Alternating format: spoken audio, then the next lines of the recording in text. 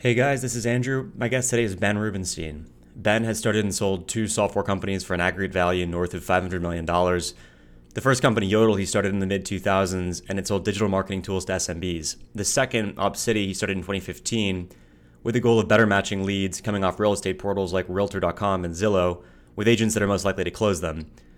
I know the two businesses are incredibly different in what they do, but the through line is that neither would have worked had Ben not been highly data driven in how he implemented optimizations across hiring, training, sales, and support. And the amount of interesting things they figured out at each of these two businesses are super high ROI and absolutely replicable to many other organizations.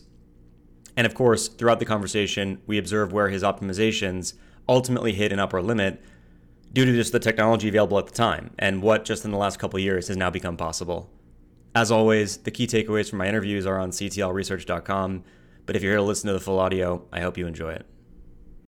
Ben, awesome to have you. Yeah, this is going to be fun. Thanks for having me. Of course. You've had a really, really interesting career across several different successes. Maybe before we get into the individual experiences, which we're going to walk through point by point, what would you say is a unifying theme of what you've been doing your whole life, all the way through from Yodle up until where you are at SetPoint today? Always loved being an entrepreneur and starting businesses and scaling them and growing them quickly. I think a lot of my businesses have been large, scalable sales and support teams. In general, they have been in multiple verticals.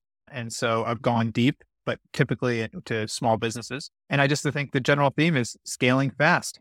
Yeah, I love it.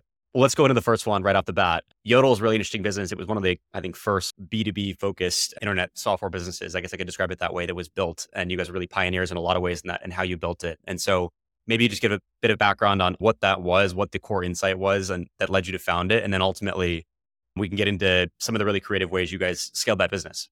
Yeah, so I founded Yodle in 2005 when I was in college. I was 21 at the time. And our thesis was historically small businesses have advertised in the yellow pages, which nobody was using anymore. And the future will be that they will advertise and their whole lives will now be online. In those days, we had to convince your local mom and pop small business that people went to the World Wide Web to find local businesses. And now it seems very obvious that somebody would Google a dentist in Philadelphia, but at that time it wasn't. So two co-founders, one of them, actually both I knew since I was very, very young. One of them I went to preschool with, and his father had a number of different car dealerships in Connecticut. And one summer, his dad put him in charge of the internet stuff. And so he was tasked with making a website, driving people to that website. And this was the early days of Google AdWords, of Overture. And in those days, if you searched for a local business, you pretty much just saw national companies come up.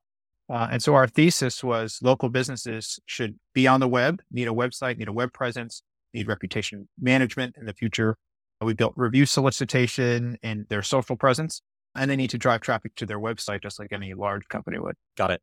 And obviously, okay, so helpful on what the business was, and then maybe talk about some of the challenges you had in scaling it or how you guys thought about doing that, what those key learnings were along the way, and then we can get to where you ultimately ended up in terms of what the sales team looked like, how it worked, all that. Our original thesis was we're going to take down the yellow pages. The yellow pages were this $20 billion market.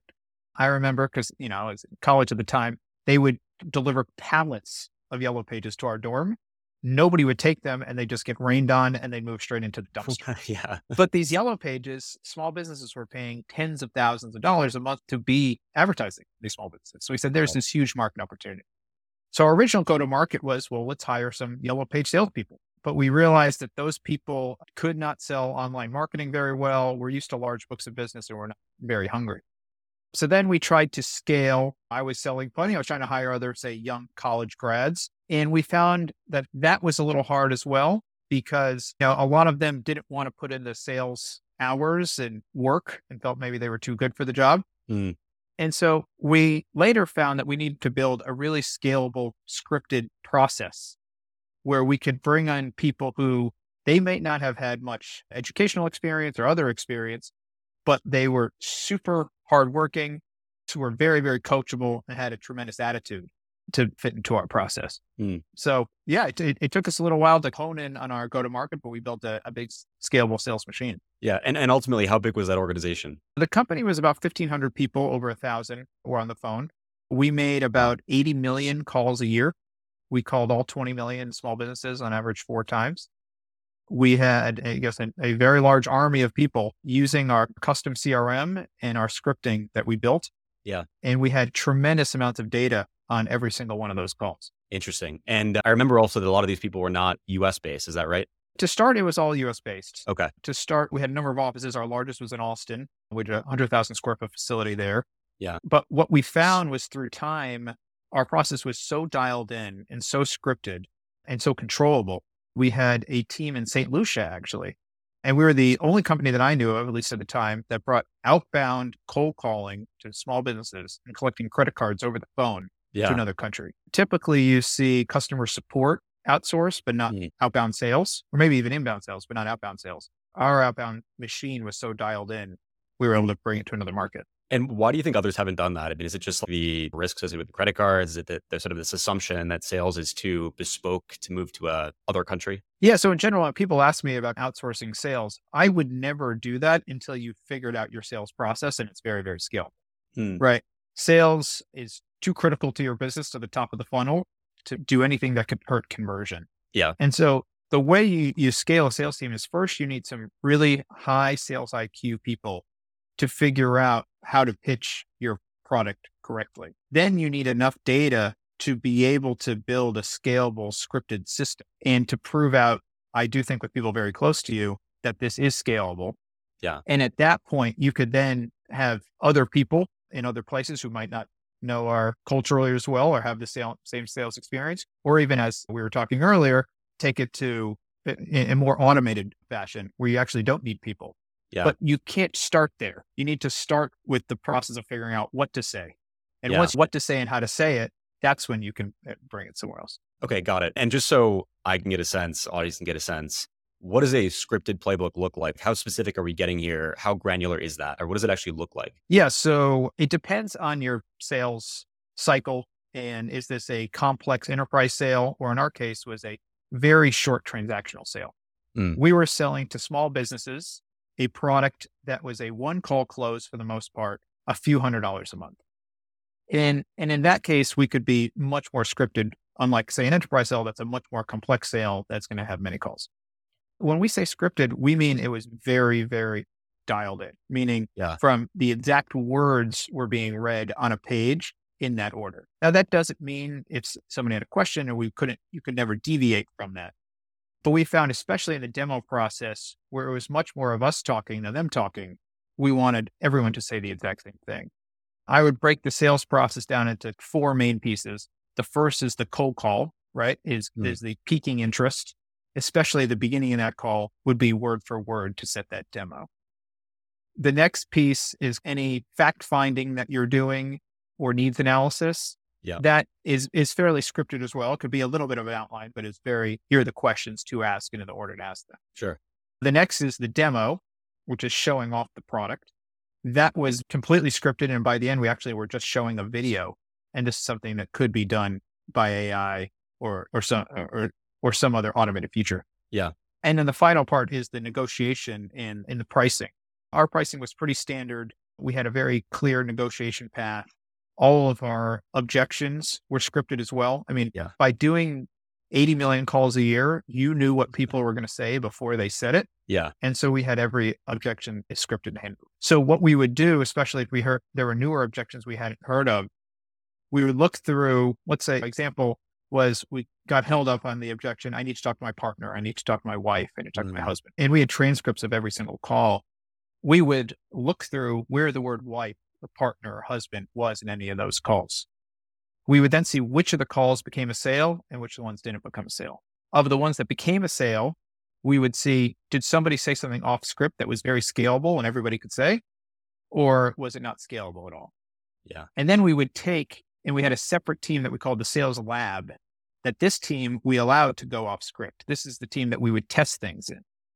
And we would test a few hypotheses within that sales lab to see if we were able to overcome that objection in a scalable way. And then if it worked, we would take that new rebuttal and bring it out into the main sales force. That is so interesting. How did you guys actually do that? Did you get transcripts or how does that analysis work tactically? Every single call was transcribed. We're not reading all of them. They're in a giant database. Yeah. And then within that database, you can query it for specific words or Right. specific objections that would happen. We then had because everybody was so scripted, and in this process, you couldn't get tons and tons of new learning if everybody's saying the same thing. Mm. So we needed a separate group that had a higher sales IQ, and we allowed them to do different types of testing so that we would constantly learn to then bring it back out to the scalable sales force. What year was this when you guys were just scaling up this process? We started the company in 2005. We kind of really got to that critical mass of lots and lots of salespeople by 2010, 11, 12. I'd say the heyday of our sales force was between maybe 2011 and 2016 or so. Got it. And was the technology to a point where, I guess I'm surprised to hear you say that you could get a transcription that was actually useful and then put it in a database. It feels relatively advanced for that time period of technology. Were there any limitations in how you had to put that together? The transcription services were not perfect, but they definitely existed. They worked well enough. What you could do with those transcriptions was fairly limited outside of just searching through them and then manually reading what you found. Yeah.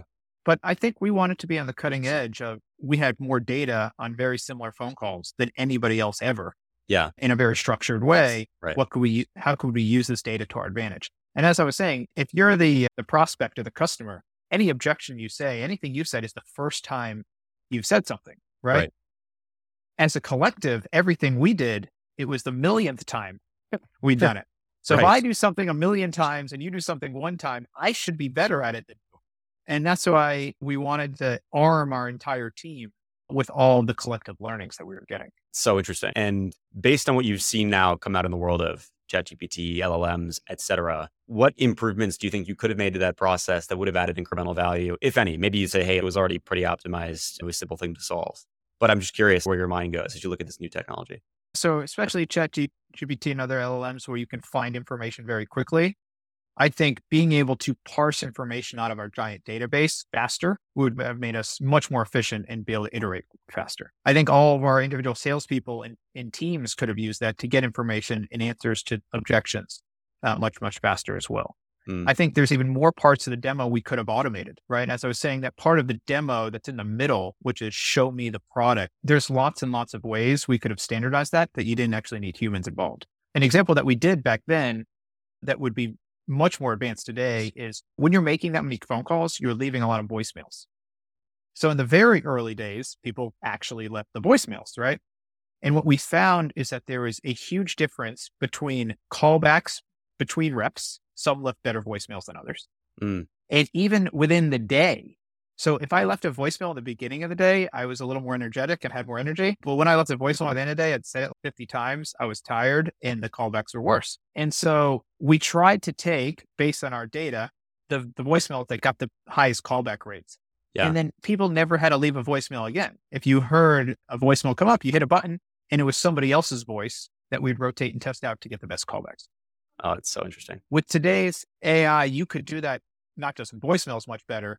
You can do that for many, many pieces of the demo. You can do that for the cold call. You can do that in a lot of other places. Yeah. Okay. I imagine that when you're bringing out all these people, you want to do a lot of monitoring, real-time monitoring and coaching, training. Do you view there being value there? Or did you guys already have a pretty good system set up to jump in and watch for certain keywords and provide advice at the right moments? We had a quality team that was fairly manual. They had some automation, were pretty fast, but my God, with the tools that are out there now, they'd be so much better. Yeah. So we had them monitor a few things. One, every single call, we had something called a closing script. The closing script was after you made the sale, and you've probably experienced this too, after you bought something online, somebody's reading you, in essence, the high level terms and conditions of things that you're agreeing to. And then you say, I agree. So that it's very clear every single person got the very same expectations at the end of the call after they'd made the sale. That's something that could be much more automated today, and you wouldn't need humans to read. And we would actually have humans listen to all of these calls to make sure somebody said that. That could be completely automated today as well. So that could make these roles much more efficient and effective. The next part that we would listen to is within the call, we would do random audits. And they had to be random because we didn't have an army of people to listen to every single call. With the technology today and AI, you could have every single word of every single call listened to and flagged. Yeah. And it's not just flagged for what you say, it's flags for tone. There's a lot of things you could flag for. And finally, we'd have our quality team listen at when there was, say, a customer would come in, would complain and say, hey, I was told this, which wasn't true. Or my sales rep said this and that. We would then go audit and listen to the calls. That could be much more automated. We could have been much more proactive than we were. We were very reactive when somebody would complain. We could actually know if something was said that wasn't accurate before a customer ever complained, and then we could be proactive and call that customer. Totally. And what about on the hiring front as well? Either outreach to candidates or evaluation of candidates, synthesizing resumes for looking for certain keywords or content you want. What comes to mind there? We worked with this company, People Answers, and many others. So in our world, resumes didn't seem to matter that much, or at least there were some things we couldn't find tons of patterns. There may have been more patterns in our thousands and thousands of people we hired, but ultimately it was more about their personality. And there's much better personality testing out there to understand who someone truly is than there was previously.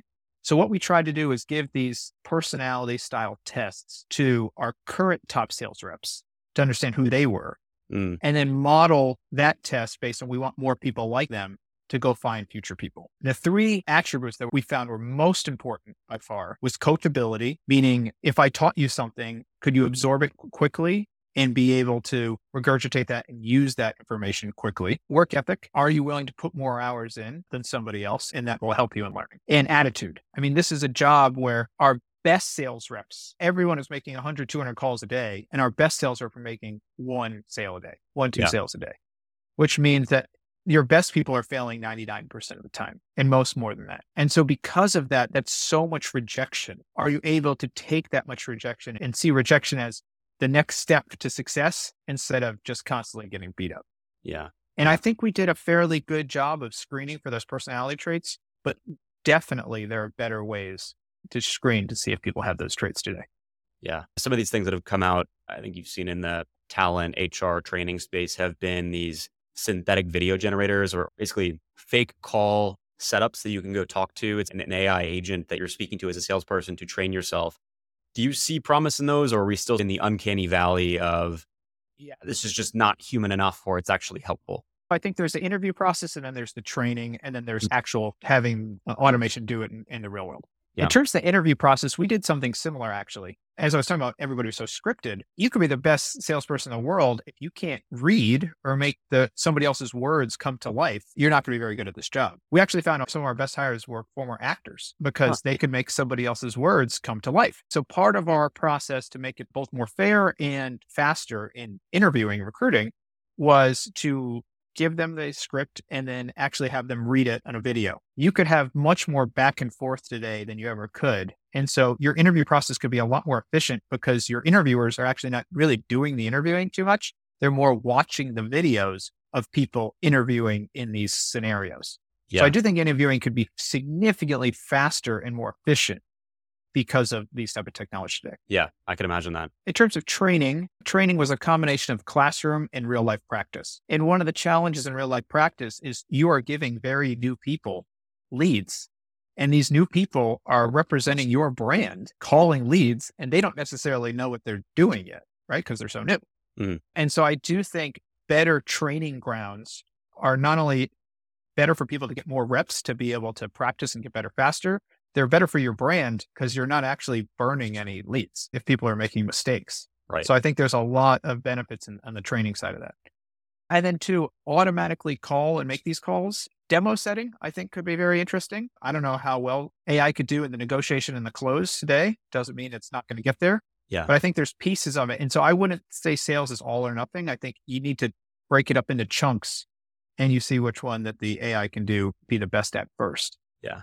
I mean, the thing that I think about every time I talk to you, man, there are all these insights that are super interesting and clearly very valuable for you in building that business that were so unintuitive coming into it. You wouldn't have guessed that a lot of these things you guys discovered would be valuable would actually be valuable. But I think that the takeaway for me, at least, is not just, sure, there's a lot of ways to automate a lot of these types of sales, but using these modern machine learning techniques to extract otherwise unknown insights can be very transformative to how you actually run these organizations. Oh, yeah. Yeah. I mean, look, it's not about replacing people necessarily.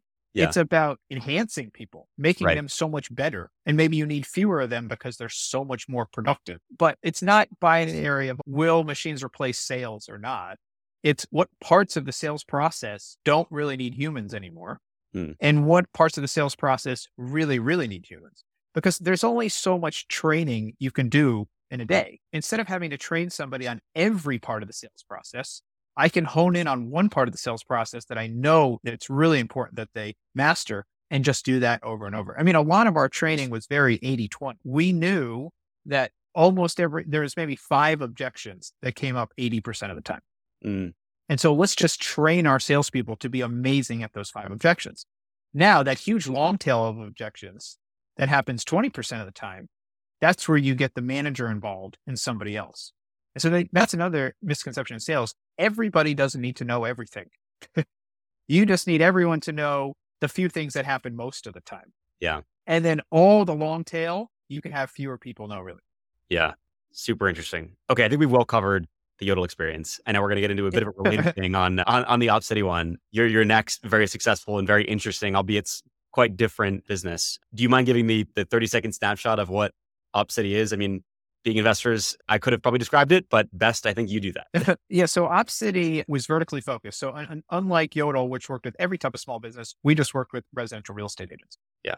And we built up a network of 150,000 real estate agents that we did not sell leads to. We actually transferred live consumers who were looking to buy properties. The business was a consumer went to a portal or somewhere online and express some interest in a home. So let's say you're on realtor.com. You see a house that you really like, you put in your information. We would then call you within 4 seconds, ask you questions to understand who you are, and then in real time, match you with someone in our agent network, much like you'd be matched with an Uber driver. We then tell the consumer, hold on 1 second, I have the perfect agent for you. We'd call up the agent, explain the situation, and then we'd bridge the call, introduce the 2 parties, and set up an appointment to go see that property. And then we do a number of other things to both help the agent and help the consumer actually finish that transaction. Right. Unlike Yodle, where we would sell leads to people, at Opcity, we would not sell leads. This was completely free for the consumer and agent. And we only were paid when the deal was closed, a piece of the agent's commission. All parties were very, very incentivized because nobody made any money until the home was actually sold. In the data science, machine learning vein, there were 3 big elements to that business. I would say the first one was in the matching in what we called real-time dispatch. It was a pretty complex problem to look at all the attributes of the consumer and all the attributes of our entire agent network and both make a match, but a match is available in real time, and then balance what's more important, is somebody available versus how good of a match they are. An analogy is, say in Match.com, you're matching 2 parties, but if they're available for a date right now, it doesn't matter. They can go on a date a week from now. In Uber, you're matching 2 parties, but who that driver is doesn't really matter. Are they available right now to pick you up? That really, really matters. Well, what we were doing was trying to match a consumer and agent and then dispatching to those agents. And so where the data science problem was not only the matching, but let's say there were 5 agents in dispatch. If number 1 and number 2 were very similar, we'd want to go pretty quickly through that process because it didn't matter. But if number 3 and number 4 were very different, you might slow down before you sent messages to number 3 and 4, balancing that dispatch with the matching. So that was one big piece that our data science team worked on. The second was we had a database of millions and millions of consumers that our CSR team would call to connect with and then connect with an agent. How do you know which consumer to call at any given moment? And what attributes of those consumers and what have we seen to know who should be the next most likely person that we connect with that would have the highest probability of closing? And the final piece was there are a lot of different actions that we could take once a consumer and an agent is matched to help get that deal closed. And so what are those actions we should take? Is it emailing? Is it texting? Is it calling? Who should we call? When should we call them? That will drive conversion the most. So there was a tremendous amount of data in this business as well. And many things that we automated, many things that could be even more automated today. I can't wait to dig into each of these because they're each interesting problems to think about. But just for everyone's context, sort of ask you in the form of question, is it right to think of Opcity as effectively you are going to go buy leads from platforms like Zillow, Realtor.com, whoever's capturing these basically online consumer demand searching for new homes. They then click that link, but you are the one that's effectively buying that lead as Opcity. And then you are going to, once you qualify that consumer, refer the lead coming in from that website to a buying agent that's then going to help that consumer in their geography of interest go find the home that they want, which they've expressed interest in through this lead generation portal. Is that the right way to think about the flow? Yes, I would say that unlike Yodle, which was selling leads to people directly and nobody knew we existed, our biggest learning from that was you can sell a lead to somebody. That doesn't mean it was a good experience for the consumer or for the plumber who bought the lead. Yeah. And so we said, we are now going to both generate and be the buyer of those leads. And we are going to take the responsibility of getting them all the way to the finish line. Yeah. And so that was a huge learning from Yodle of you can't just sell people leads. You have to do more if you're going to truly create value. Yeah. You can see the through line there, the insight from 5 years or whatever, how many years that was in Yodle, and then ultimately taking that to Opcity, which also obviously worked out well. So let's go into problem one, which is the agent matching problem. I think it might be helpful context for people to understand what your learnings were in the Yodle experience of, hey, you do a bunch of data science, but what were those key learnings that came out on the relative importance of timeliness versus quality of match on the agents, between agents and consumers? Timeliness was one of the top ones. So for Yeah. instance, we saw even that when do you call a consumer? If you could get a hold of consumer while they were still on the portal, you had a much higher chance of converting. Which makes sense, right? If I'm playing around online looking for a house and I have time at that moment to look at a house and somebody calls me, I can talk about real estate. If they call me 2 hours later, I'm in the middle of doing something else, or I may have found something else. And so it's too late. And so that's why our average time to call a lead was 4 seconds. And we prioritize speed of contact over everything, because getting a hold of someone when they are in the right mindset and just speaking to them at all, and having that contact occur was the number one factor in conversion. Yeah. I'm hopping around a bit, but how do you know which consumer to call? If you're needing to call people very, very quickly, you probably have to have a bunch of effectively unutilized callers that are ready to start reaching out to these leads when they come in. So how do you think about balancing that unused capacity and the cost associated with that with the time? Because I imagine there's some point at which you can't just have unlimited capacity. So that capacity was doing other things when they weren't calling the brand new leads. Right. So let's say we had at any given moment 500 CSRs. If we have no new leads, that's fine. They're calling our giant database of people who've raised their hand in the past to then connect them with an agent.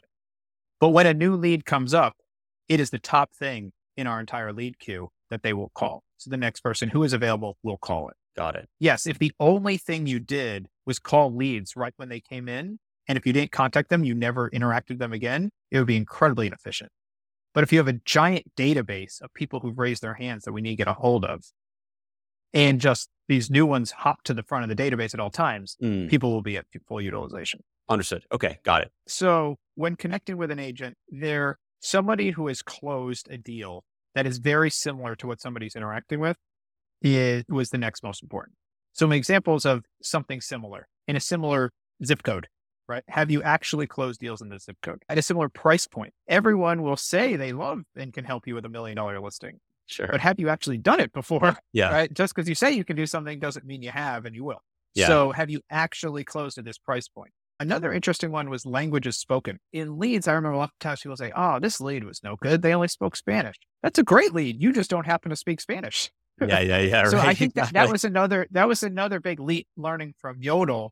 Was people would complain about the leads, not because they weren't a good lead, but they were the wrong person to receive that lead. And I think in general, that is a big mistake of lead generation is if you buy leads, you take everything that's sent to you. But with us, we had such a big network, we could parse it out by who actually can get value from any specific situation. Yeah. So anyway, those were a few examples of very important characteristics. Yeah. Makes sense. I mean, language is an obvious one, but I wonder if there are some non-obvious ones that almost expand to a fourth category of problem, which is how do we choose the right agent for a given, not agent, CSR within Opcity to bridge consumer and agent? Or is there any work done on that where you just don't treat them all the same way and try to be a little creative? Yes. So we did try to get creative with these people speak slower and have Southern accent. These people, this person's from New York and we should connect them with other New Yorkers. We found there was some minor impact on that. Yeah. The number one factor that mattered, though, was their historic conversion and close rate. So we just looked of, you've been here. This is the number of transfers you make. This is the amount of deals that actually close. We want to give you the best stuff because you have historically been better. That could be their confidence level. That could be tone. That could be just experience. So there were some other X factors here or there, but ultimately is what have you done previously is the number one indicator of what you're going to do in the future. Yeah. Okay. Makes sense. The reason I was thinking about that is you see some of these new AI voice generators. And I mean, I was fooled by this I had a call that came in from one of these spamming companies that tries to get your information. And I'm a technologist. I know you are as well. I don't typically get fooled by these things. But the accent was some guy who used my real name pronounced correctly from Middle America. And it sounded so authentic calling from Bank of America that I literally called and I was, hey. And of course, as soon as you call, you reach some foreign accent. And you're like, okay, I understand what this is now. Yeah. But it does make you think, man, I wonder where the optimizations are that you don't think about that you can do with these accents or styles of speaking. And I'm sure you're one of the world's experts on that topic from the years of experience. Oh, we talked about doing that where anyone can speak and then it could change and be a different voice through that. As I said, a great example of that was voicemails of what got more called. And that's a really easy, because it's really hard to control for that testing in real time because you don't even know when you're making an outbound call, you don't necessarily know who's going to phone. Yeah, sure. Right. But on a voicemail, you could do lots and lots of testing. If, all right, we're going to leave 1,000 voicemails today. Let's test a bunch of different voices, a bunch of different accents, a bunch of different calls to action, a bunch of different times that we leave the voicemails. Text messages is another example. So in the Yodle days, people picking up random phone numbers, you say in 2005, wasn't that strange? Today, a lot of people, I don't care who calls them, if they don't know the number, are not going to pick up. Now, it was different at Yodle because they're calling businesses, and businesses will typically pick up numbers because they're trying to get new customers. At Opcity, we were calling consumers who had inquired about property. So even if they inquired about property, they wouldn't answer a phone number there. Yeah, sure. And so text message became that much more important. And on text message, you could do many, many more quick testing and iteration of what are different calls to action and how long should the text be and how much information should we give. And so we were able to do lots and lots of quick iteration of text. And you can do a lot of automation in texting as well. You don't actually need humans to respond to these text messages, and it's even faster. Yeah. Did you find that business B2B and B2C were very different in that case? Yeah, it makes total sense. Did you find that over time, the correct way to engage may have changed? In other words, people initially might not have been as excited to engage in a web form, but over time, actually, if you sent them instead of calling, it actually might have been more successful to take a different route, and that the mix of success, not success across each different channel shifted as consumer understanding of technology changed, or was it relatively consistent throughout your experience? No, I've been trying to communicate and get leads and information from consumers for almost 20 years now, right? And so people thought about, I'll ask you this, would you put your name and cell phone number in a web form today? No. No, but you may have 10 years ago, right? Because you didn't realize, what potentially could happen for them, or maybe there wasn't as much spamming from it.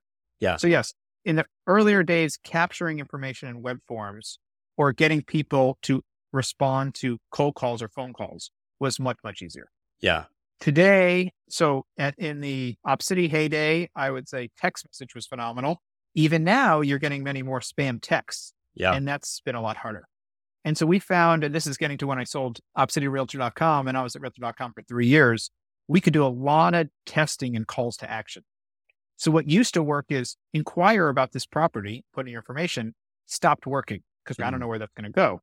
But if you said schedule a tour, right? That was a call into action. People said, oh, I would schedule a tour. When would you schedule a tour? Tomorrow at 2 p.m. Excellent. I need your phone number and email to schedule this tour. Yeah. How else are we going to, how are you going to go to the store? Right. And so then they would do that. Right. Or text us, right? Instead of us texting you, here's the phone number. If you would like some information, you can text us on that information. Right. And people felt they were being proactive instead of somebody reaching out to them. And they get so many text messages, maybe it would get buried in there instead of them sending it out. Right. Other things of, okay, we're going to send you this information. Please save this contact. So they know. So when we call them, it'll actually show up as a contact instead of a random phone number. Other things, you can even work with the phone carrier. So when your number calls, it says who you are, right? So that people are willing to pick up their call if they want to talk to you. Yeah. So we needed to get a lot more creative to capture customer information or consumer information than we did in the earlier days when it's just fill out this form. This is a bit of an off the wall question. I do want to get back to what you're doing at Opcity, but you have an incredible consistency in how you've figured out these weird, I would describe them as weird, hacky things that make a very big difference at scale. Is there some unifying or consistently relevant advice that you would give to people trying to do the same thing? Is it always measure what you're doing, always implement measurement before you go try to build a process, or always be changing, always be testing? Or what is the advice you give in a more generic sense to people to do what you're doing? I would say build the infrastructure and culture within your company to do nonstop testing and make it really, really easy. It's what did it say? Sacred cows make the best burgers. Have you ever heard that? No. That's one of my favorite phrases. There's no such thing as the sacred cow. There's nothing that's untouchable. And we should constantly be challenging the status quo. And that's a cultural thing that some people aren't very comfortable with. And it's okay to be wrong as long as you're getting a lot of data. So for instance, let's say I'm able to do tons of tests and I test 10 things and only 5 of them work, but I got 5 good answers. And you're much more measured and conservative and you get a much higher hit rate, right? Maybe you test 3 things and 2 things are right. So you hit 66%. I only hit 50%, but I got 5 new pieces of information. You only got 2. So you are not optimizing for the percentage of times you're right. You're optimizing for how quickly can you get an answer and how many answers can you get. Man, well, it's worked well for you over the years. I think more people have to do this stuff. I think it's just challenging to get the right testing infrastructure in place because it requires real investment of time and systems to be able to go do this. And also a culture of, hey, it's okay to get things wrong and systematically try new things over time rather than having this confidence that you're right from the beginning and then never changing. And then, of course, you're never going to find the global maximum. I've never found an entrepreneur who's right all the time, right? I mean, you should have some intuition about your industry, but you should be very humble and believe you're wrong most of the time. So that you can just keep testing. And that's what I was saying about the sacred cows. You got to just constantly be getting new data points. And a way that you can test very well is having from day one an infrastructure data collection. And one of our company values was we use data to decide. We don't use our gut to decide. We capture data and we use that data in our decision making. Yeah. And that has to be a core tenet of your business. I want to add one more question on this tangent, which I think is an interesting one, which is totally agree with you, particularly in your types of businesses. But I think there's a counterpoint to be made that is sometimes PMs, I think, take a lot of hell these days because all they do is A/B test. And just using that data can be limiting in what you're able to go achieve. And just basic intuition and ability can sometimes, the data can be a crutch for not having that. How would you respond to that counterpoint? Look, it depends on the severity of the decision that's happening. Yeah.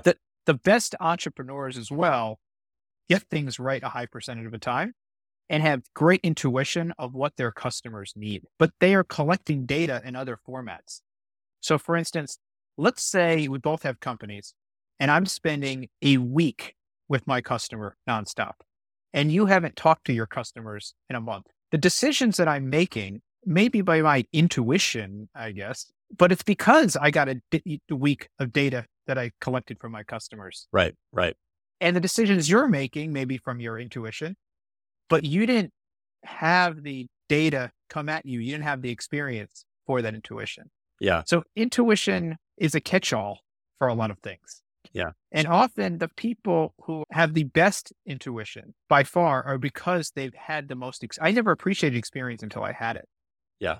I was listening to a program on the history of Walmart recently.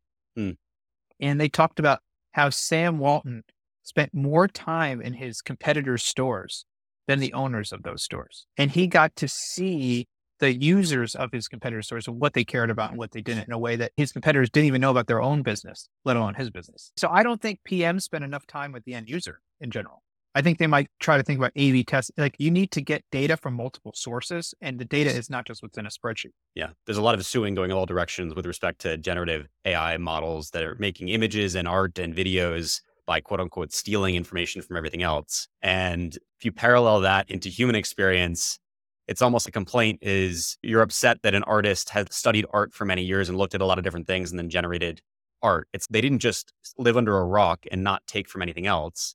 A little bit like the AI models are, right? And it's the same thing here where you sort of say, look, the intuition is not just you were born with it. It's really just an aggregation of experiences that then you synthesize some insight that is data driven. It's just not in dashboard through Tableau, right? Yes. Now I think the counter argument to that is there was a lot of work and study and time that came from that craft. And it wasn't, I think in any patent law, it is how close is it to the original work? And so that's the debate. And I think a lot of AI is, this is pretty much replicating work instead of using a portion of that work for your future work.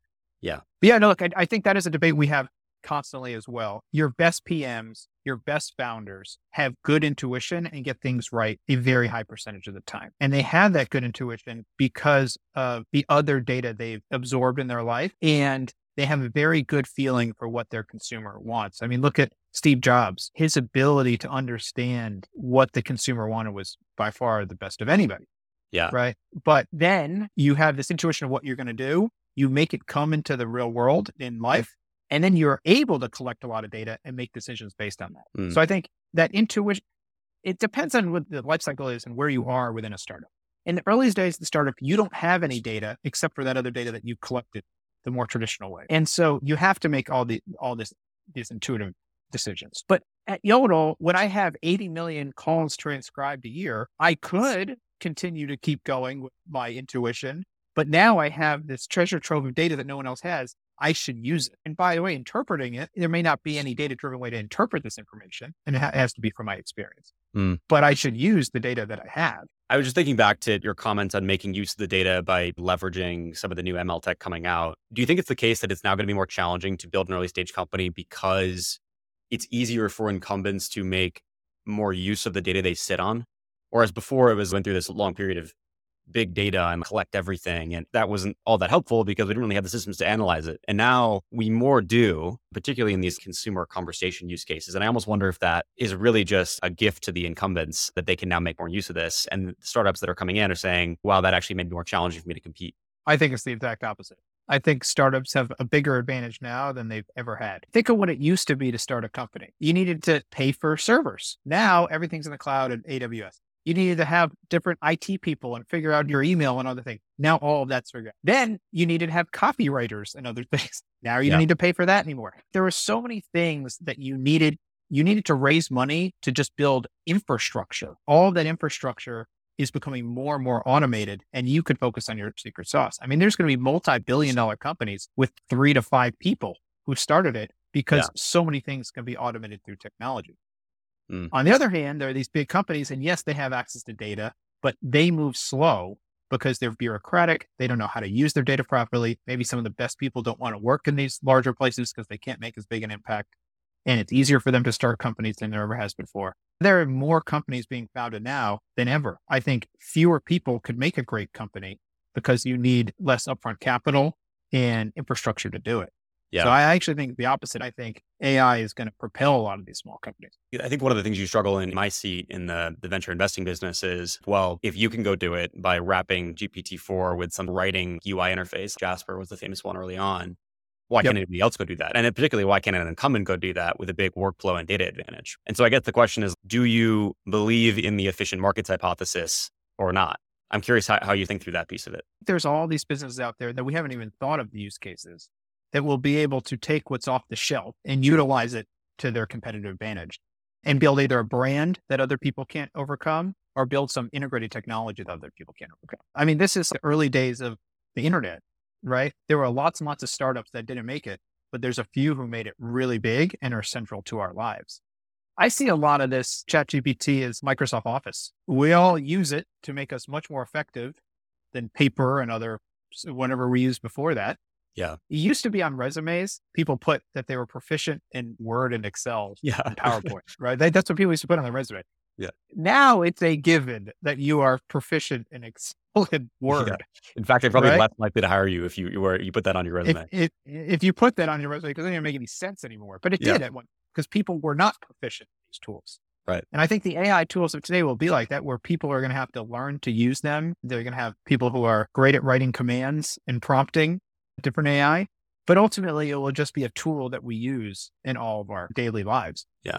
And to run interesting businesses, Yodle and Opcity, Realtor.com, and SetPoint, which I'm bummed we only have a few minutes left. We didn't get to talk about because I know there's so much to unpack, but it's a business that is so deeply complex in a good way that I don't think I would do it justice in 2 minutes. And so we should save it for the next time. Yeah, I can give the high level overview if you're curious. Yeah. Let's do it. What gets me so excited about SetPoint is there's so much infrastructure that has been built to help the front end originators and consumers of all of these new products. But so many of these models are based on credit and access to capital. And there's this whole world of capital from large banks that lends to all these businesses and originators of capital. And that whole world is very backwards. Nobody has really invested in the infrastructure, especially in asset-backed lending.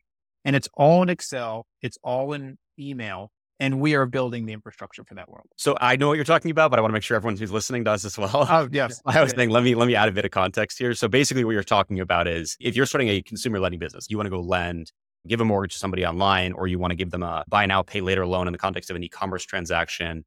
ultimately you are Yep. originating a credit product, a loan, an asset that you need to fund in some way. Because if you're a technology company, you don't have a bunch of deposits from consumers, but banks do, financial institutions that take investments from other people. And you can set up various structures to fund the products that you are creating. And you guys are the ones that are going to sit between those two constituencies, basically. Exactly.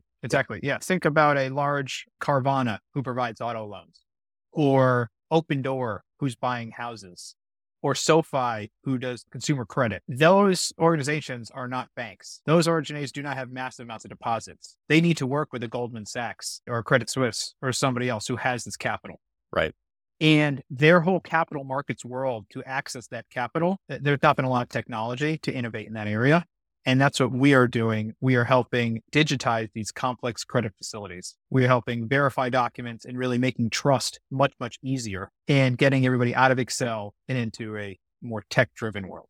Right. I think oftentimes you see there's an Act 1, Act 2, Act 3 type structure in these companies, especially of experienced entrepreneurs like yourself. Is there a bit of that here where you say, look, step one is just digitizing and automating a lot of the process that already exists? And then maybe there's a step two where you say, look, just the way that people raise big debt facilities to fund consumer origination, consumer originated loans, it just doesn't really make sense in this new world of tech enabled lending and the speed at which it has to happen. Is there an Act 2 that you envision here where the world will fundamentally change because of the fact that you exist? Yes. Well, I think there's a lot of duplicative work. I'll use fix and flip housing as an example.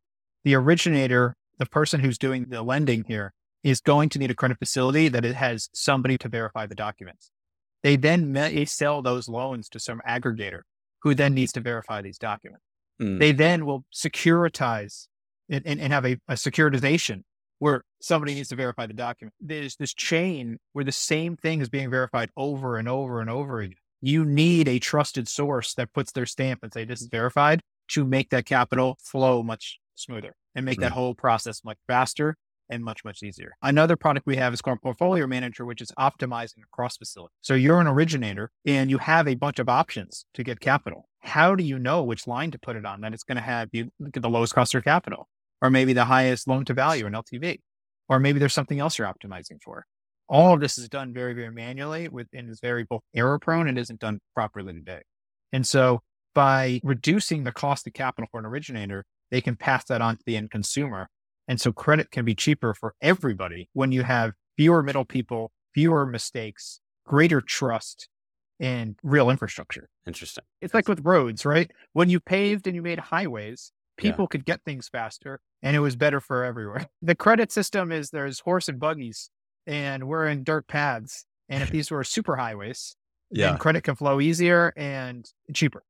Totally. Yeah. Which is obviously ultimately better for a consumer, but really anybody in the ecosystem. Two questions, and then I'll let you go. One of which is, where in your set of experiences, of course, you're coming from real estate, so there's a connection there, but where in your set of experiences are you pulling from that you think give you a unique insight or advantage in starting this business specifically? Are you taking some of these data-driven testing philosophies into SetPoint? And if so, how? Or maybe it's in other areas? I think a few things. One, when I sold Opcity to Realtor.com, I began doing a bunch of angel investing in prop tech. And I began being not only an investor, but an advisor and a board member to a number of companies. That gave me a huge vantage point to see lots and lots of stuff happening that's really innovative in real estate. One of the companies, I was the first investor and a board member, is called Homeward. I was personally providing credit facilities. So I got the firsthand look as what does it mean to be a lender in this space, to write these facilities. And what I realized was one of the biggest risks was not in consumer default or in home price fluctuation. It was between the seat and the keyboard. It was people were making manual errors. So you write these facilities and on paper, they look great, but in practice, they're not because everything is being done very, very manually. I got a firsthand look into that. We then, Homeward was our first customer, got to try this out in the real world. And thus it worked very well for them, their infrastructure, and for others. And so I think a big thread between my companies, and I say this to every entrepreneur, you need a first customer that you intimately know and you're operationally embedded to be that sandbox to figure it out. But Opcity, our first customer, was my co-founder's father, who was a car dealer. And we got to test lots of things within that car dealership to see if this business made any sense and got real feedback from somebody who cared to give it to us. My second company, Opcity, a good friend of mine had started a residential brokerage in Austin and Dallas. And this brokerage wasn't huge. They were 2% of the Austin Dallas market, but they were buying over 40% of the online leads in the market. and had become a lead conversion machine and had been doing this for 15 years. So I walked in with 15 years worth of data with an actual brokerage that I could test things in before really going to market. At SetPoint, I was lending capital. We built it for their use case, knowing we wanted to scale it.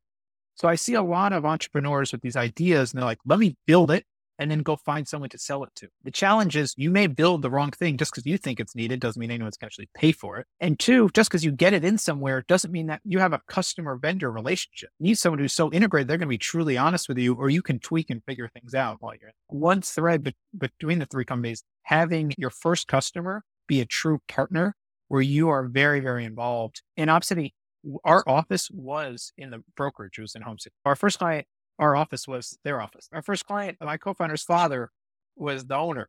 Yeah. This one, I'm a board member. So you got to be so intertwined with your first customer. Yeah. Okay. Last question, which feels a bit of a cheater one, but I have to ask it.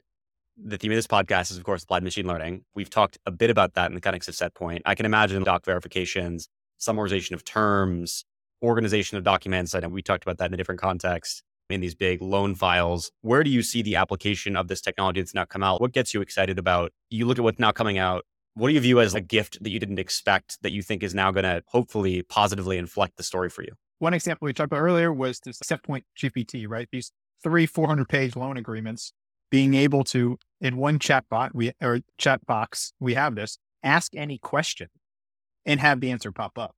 Because the person who negotiated this facility and the person on both the lending side and the originator side might not even be with the company anymore. And so being able to pull out all of this critical information. So much of this whole world is about trust. And so having models that you trust to pull the information out to verify documents and calculate the borrowing base and being able to move funds around in a very automated way, in a tracked way, is unlike anything before. Because as I said, a lot of the risk and reason credit's more expensive is because of the errors between the seat and the keyboard. You double fund a property, that's a big deal. That's a lot of money. How do you reduce errors through automation? And I think we talked about this in the Yodle context. There are some things that humans are incredible at and machines are not there yet, but there's many things that machines are much better at than humans. And that is doing the same thing over and over again and don't make mistakes. And so how do you break up the human job into the things where there could be mistakes and you automate those, and the things that you need some human intuition and you don't have the same risk involved. And so that's why I think machine learning and automation is going to make not only the people more effective and efficient, but significantly reduce any of the errors that could be made. Yeah. I mean, look, I think we could have a whole 1 or 2 hour session on just within financial services and lending automations available, but we'll save it for another time. Ben, this was incredibly interesting. Thank you so much for doing this. And I hope to do it again soon. Yeah, it was a lot of fun. And anytime.